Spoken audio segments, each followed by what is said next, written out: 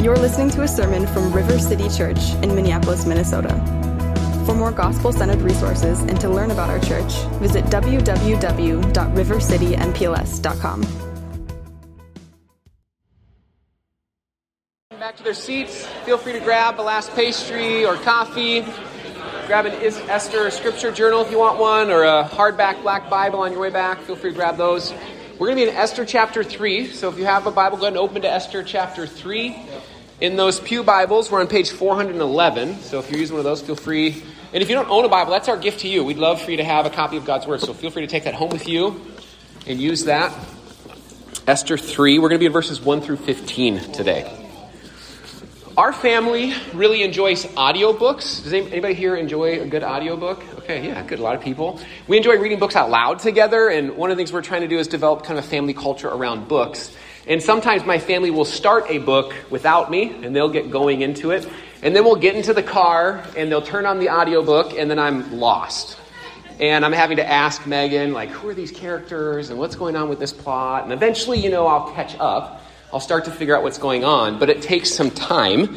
And the Bible can be a bit like that sometimes, especially when you start in the middle. It's a story that has a storyline to it. And if you're missing maybe some of the characters, some of the storylines, it can be hard at times. Now, that's not to say that you can't read somewhere in the Bible and understand it. God's Spirit wants to help us. God wants us to know Him through His Scriptures. And so He's going to help us, even if we don't know all of the plot line. The first time we read it, God's Spirit can make it alive to us. And yet, I have found that over time, as I read it more and more, as I understand it more and more, it becomes deeper and richer. And that's one of the beautiful things about the Scriptures, is that you can read it for the first time, and your life can be changed. And you can read it over and over again for the rest of your life and continue to be changed. And we're here in this series in Esther, and we thought before we jumped in today, we'd zoom out a little bit and help connect some of the storylines, some of the characters, and the plot lines for us together as a church. So, I'll just begin at the beginning. The first book of the Bible is Genesis, and in it God creates the world good and beautiful.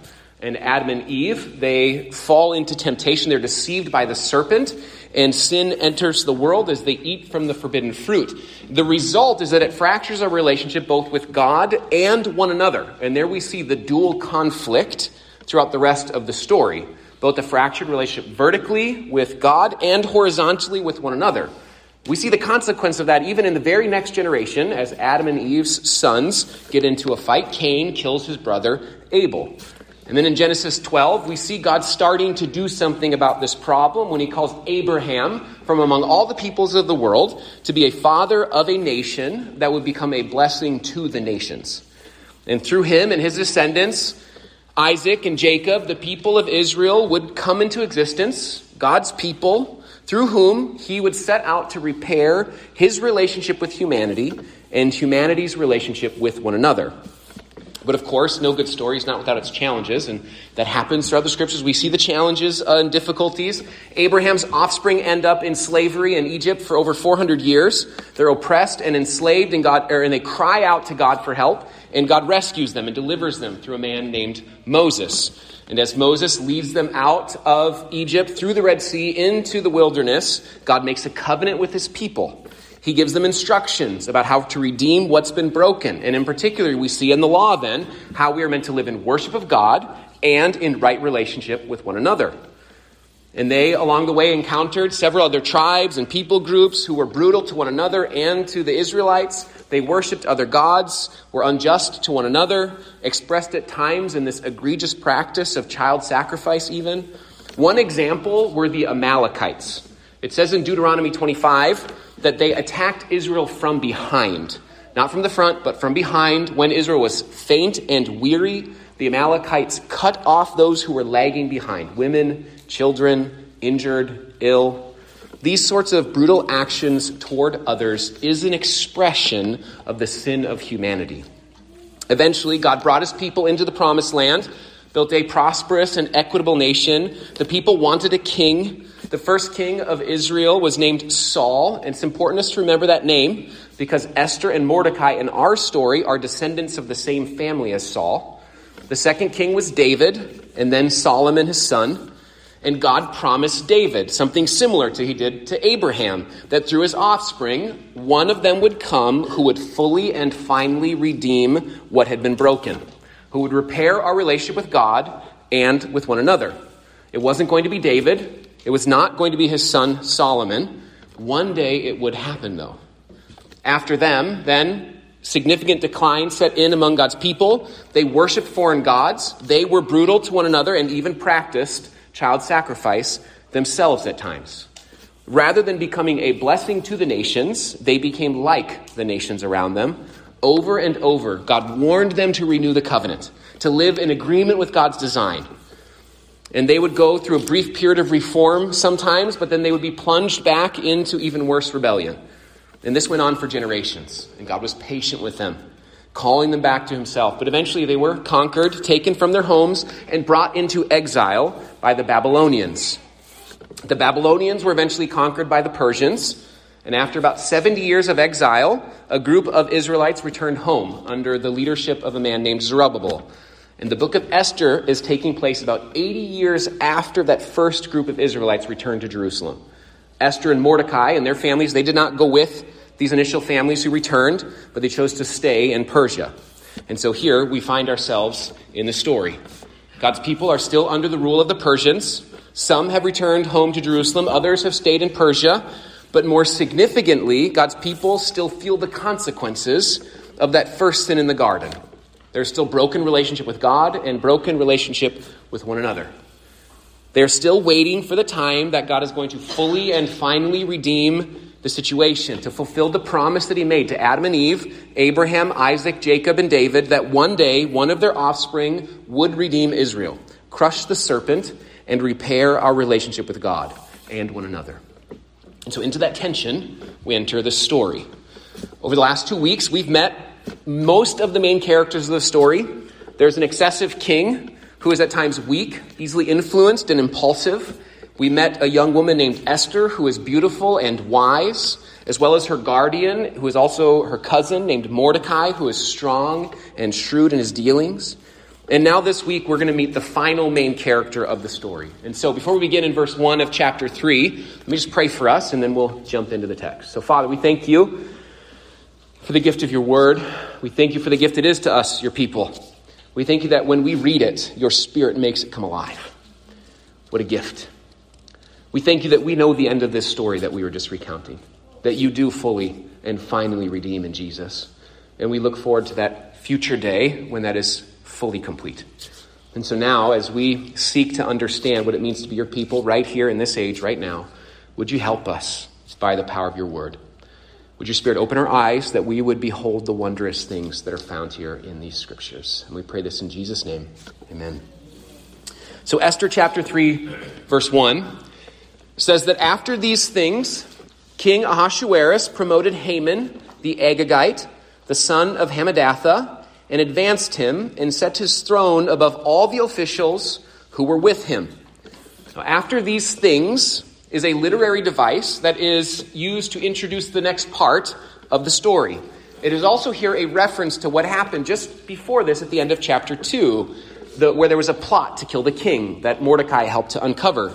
And out of fear and paranoia, Ahasuerus appoints Haman to consolidate power beneath him so that fewer people were around to be able to threaten his life.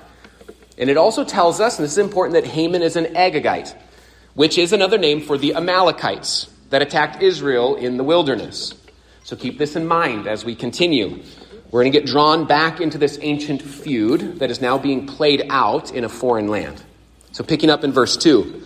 And all the king's servants who were at the king's gate bowed down and paid homage to Haman, for the king had so commanded concerning him. But Mordecai did not bow down or pay homage. Then the king's servants who were at the king's gate said to Mordecai, "Why do you transgress the king's command?"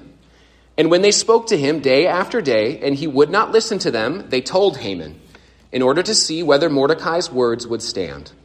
For he had told them that he was a Jew. And when Haman saw that Mordecai did not bow down or pay homage to him, Haman was filled with fury.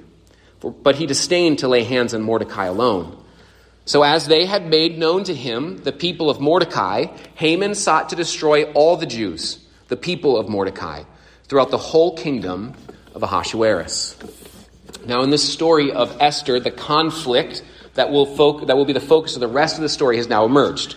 Everything up to this point has led to this primary plot line. Haman is seeking to destroy all of the Jews. And all the pieces are in place. Esther is queen, but no one knows that she's a Jew yet. Mordecai is a court official who is now expressing civil disobedience to Haman. And Haman wants to destroy all the Jews within the Persian kingdom. And the reason that Mordecai gives for not bowing is in verse 4, that he is a Jew. And we ask ourselves, what about his Jewish identity now keeps him from bowing to Haman? When up to this point, Mordecai had worked in and through the Persian government. At times, paying homage was just simply deference and respect to those in authority, but also it could have connotations of worship. And so we might ask, did Mordecai have concerns about worship? Is that why he didn't bow? And that's possible, but there's no indication that he stops bowing to the king. And in fact, at the end of the story, he becomes the second in command, which means he's probably still doing it. So that can't possibly be it entirely. It seems more likely that Haman here, his reputation, his lust for power, the wickedness of the Amalekites, Haman being made head of the government represented a wickedness and dishonor to God that Mordecai could not support. Haman symbolized all that is wicked in the world. False worship of idols, reprehensible acts toward other humans. He was the embodiment of the evil that had ruined God's good creation over and over again.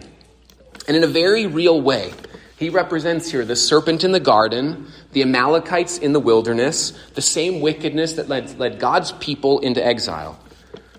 And throughout this series, we've been talking about life in exile as a good analogy for us as followers of Jesus in this post-Christian Western world we live. And like Esther and Mordecai, in agreement with the command of God and Jeremiah to seek the good of the city, we will work in and through imperfect governments and human institutions for the good of human flourishing.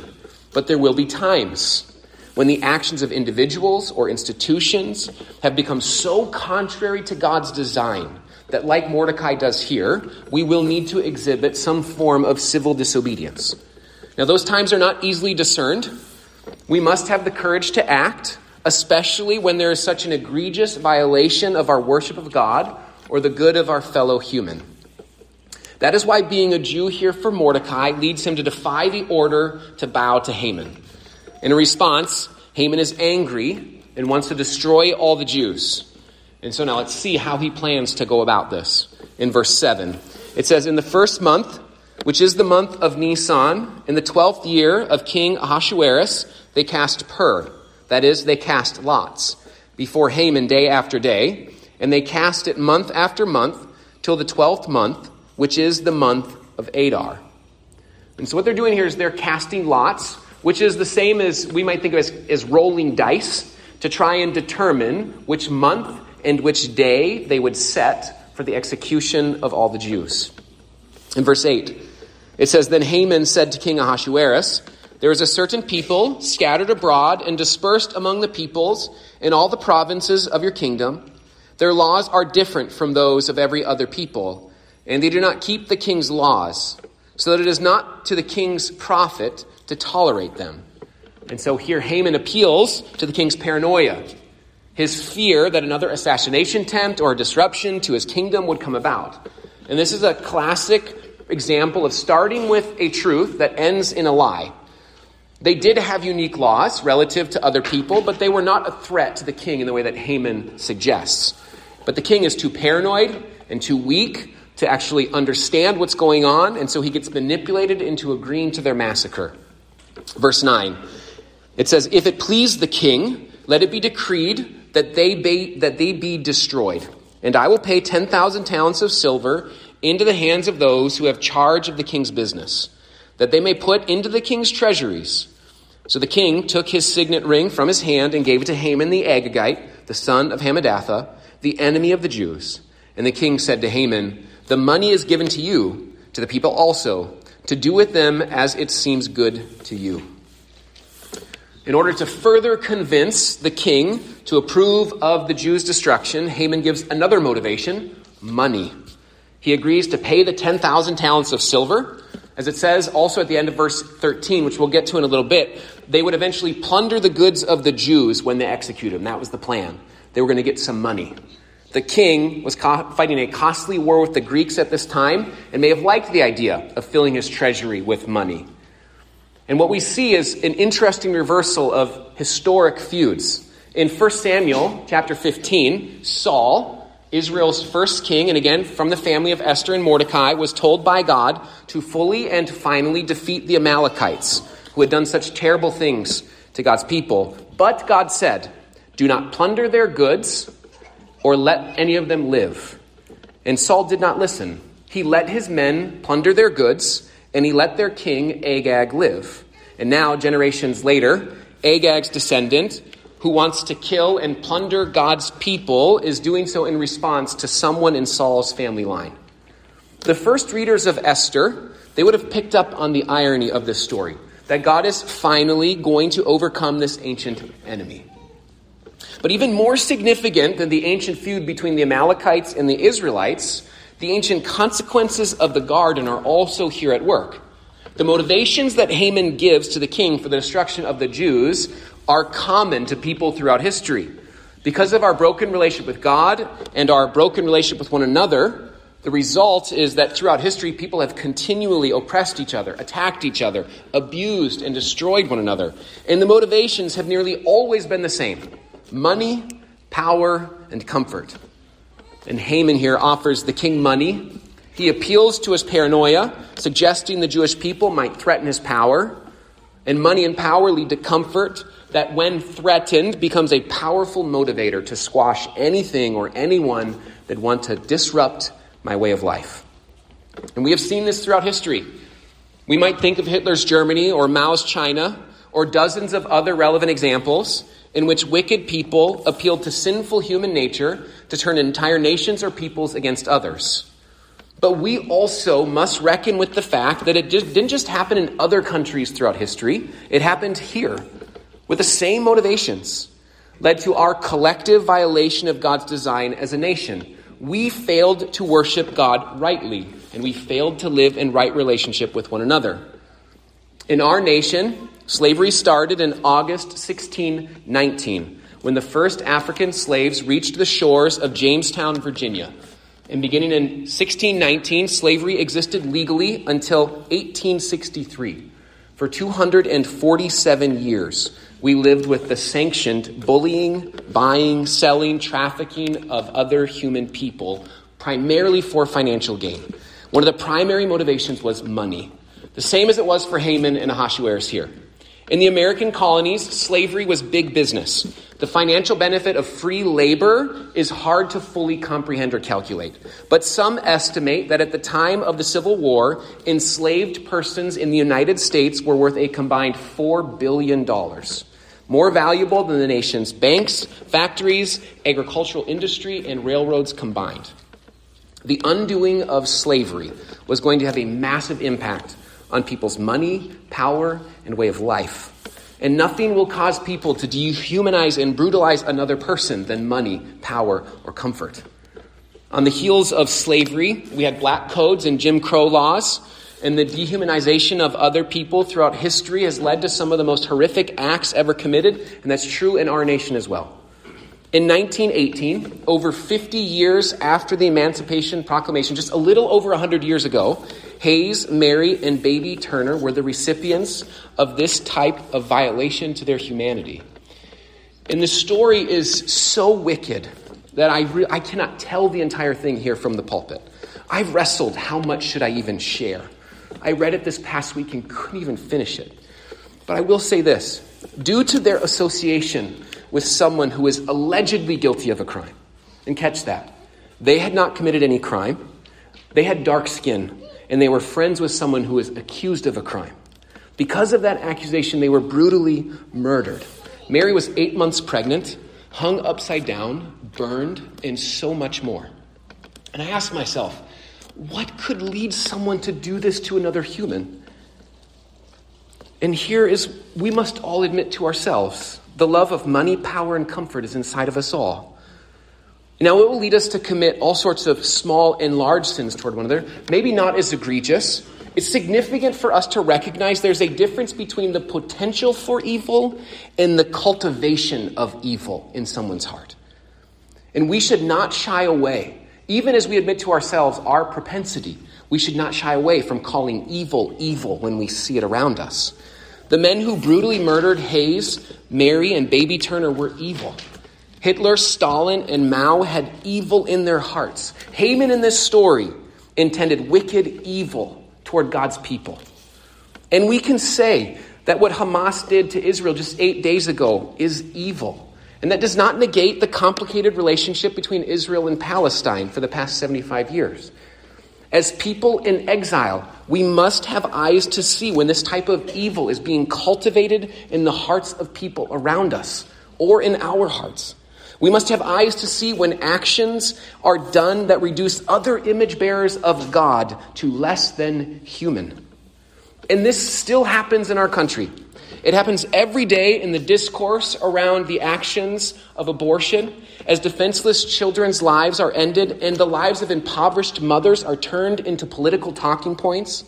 It still happens in areas of race, ethnicity, and religion, as people are discriminated against because of creed or color.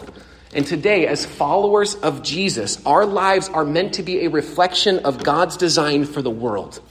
And that includes our worship of God as much as it does the dignity of our neighbors. And now, picking up the story, in verse 12, we see the king's response.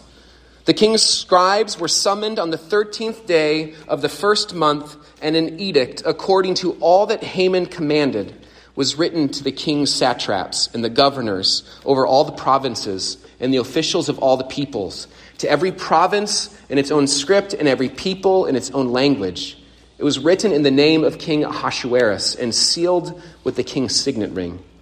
Letters were sent by couriers to all the king's provinces with instruction to destroy, to kill, and to annihilate all Jews, young and old, women and children, in one day, the 13th day of the 12th month, which is the month of Adar, and to plunder their goods.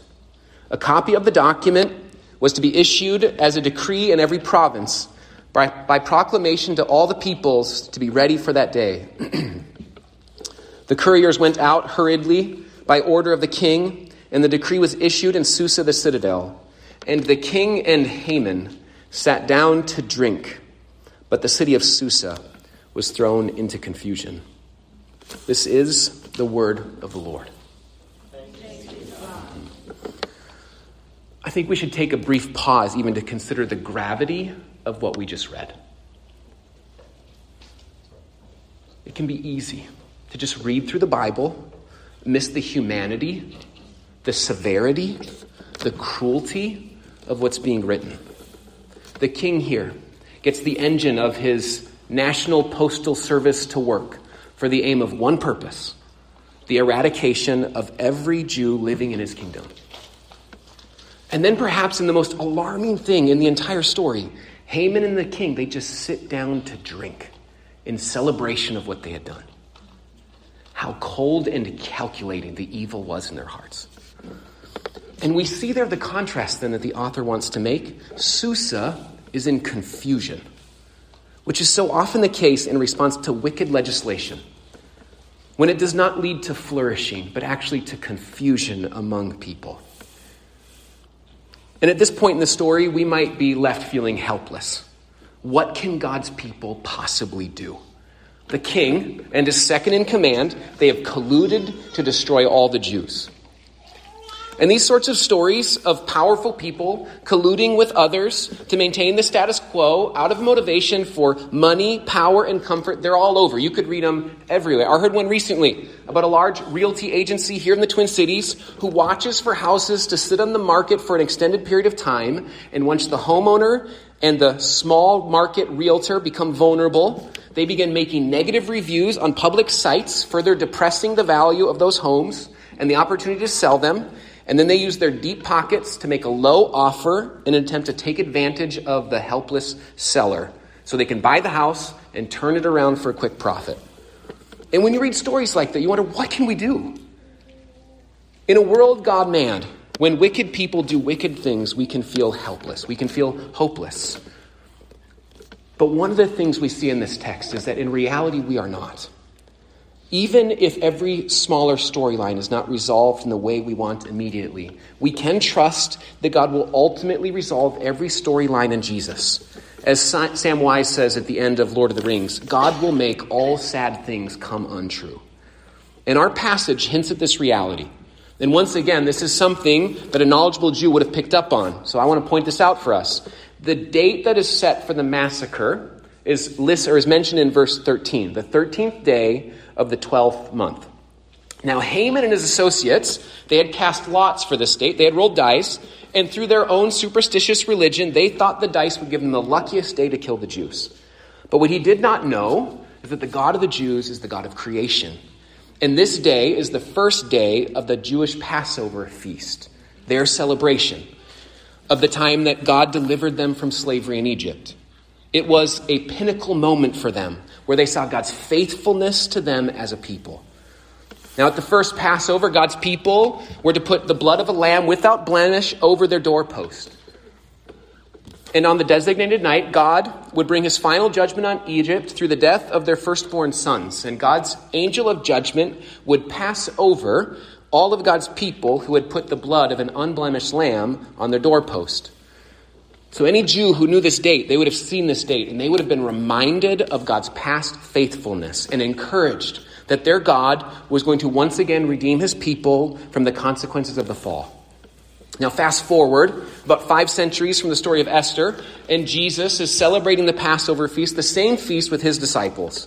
And rather than an unblemished lamb becoming a temporary sacrifice, Jesus is telling his disciples that he is about to become the perfect sacrifice, the perfect lamb who would permanently defeat Satan, sin, and death.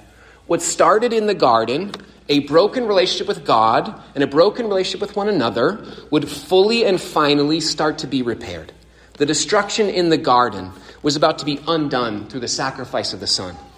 Throughout his life and his ministry, Jesus displayed a perfect relationship with the Father. Where Adam and Eve were disobedient to God in the first garden, Jesus also prayed in a garden, and in perfect obedience to the Father, he became a sacrifice for us. Jesus also lived in perfect relationship with those around him. Where Adam and Eve hid from one another, Cain killed his brother. Where God's people violated one another's rights over and over again, Jesus became the perfect love for his enemy. He humbled himself before outcasts, he welcomed sinners, and he healed the sick. And on the cross, rather than scream condemnation, he prayed for the forgiveness of his oppressors. Jesus is the example of humility for all those with power, and he is the expression of forgiveness for all those who have been wronged. Here is the reality of the broken relationships in the world. They will never be overcome apart from the reconciliation that God has offered. He is the only hope for the world. The only way we get it is through right relationship with God through Jesus. And through right relationship with God, we will live in right relationship with one another. There is no other strategy that can solve the dilemma that humanity has lived under for centuries. Because there is no one or nothing strong enough to hold in tension all the wrongs that we've committed against one another.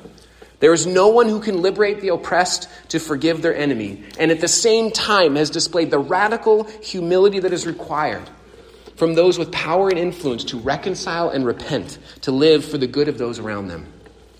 No human agenda can undo what was done in the garden. We need a divine response for a problem that runs this deep. And through his wounds on the cross, Jesus became the sacrifice that heals. And here's the reality for us. The ancient enemy that keeps humans at discord with one another is not the color of our skin. It is not the name of a people group. It is not the Amalekites or the Israelites. It is not a political party or a social ideology. It runs much deeper. The ancient enemy started in the garden. It is not other human. It is sin and Satan. We do not fight against flesh and blood, Paul says, but against the principalities and the authorities of the heavenly realm.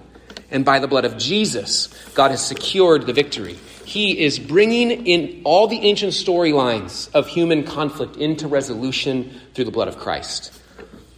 Now, it may not always happen the way we want. It may not happen as quickly as we want. We might be left in times of fear and helplessness. like the Jews must have felt, at least a little, as the couriers spread this execution message throughout the Persian Empire. But we can always trust that one day God is going to set all things right. And together we can work to bring into reality the reconciled relationships God has already given us in the kingdom, right here, right now. And so, River City Church, let's be agents of relational peace and reconciliation in this exilic age. That is how we live as followers of Jesus in our post-Christian world. Thank you for listening to this sermon from River City Church. If you found this resource helpful, we encourage you to share it with your friends and family. We exist to see weary lives renewed through relationship with Jesus in the Twin Cities and beyond.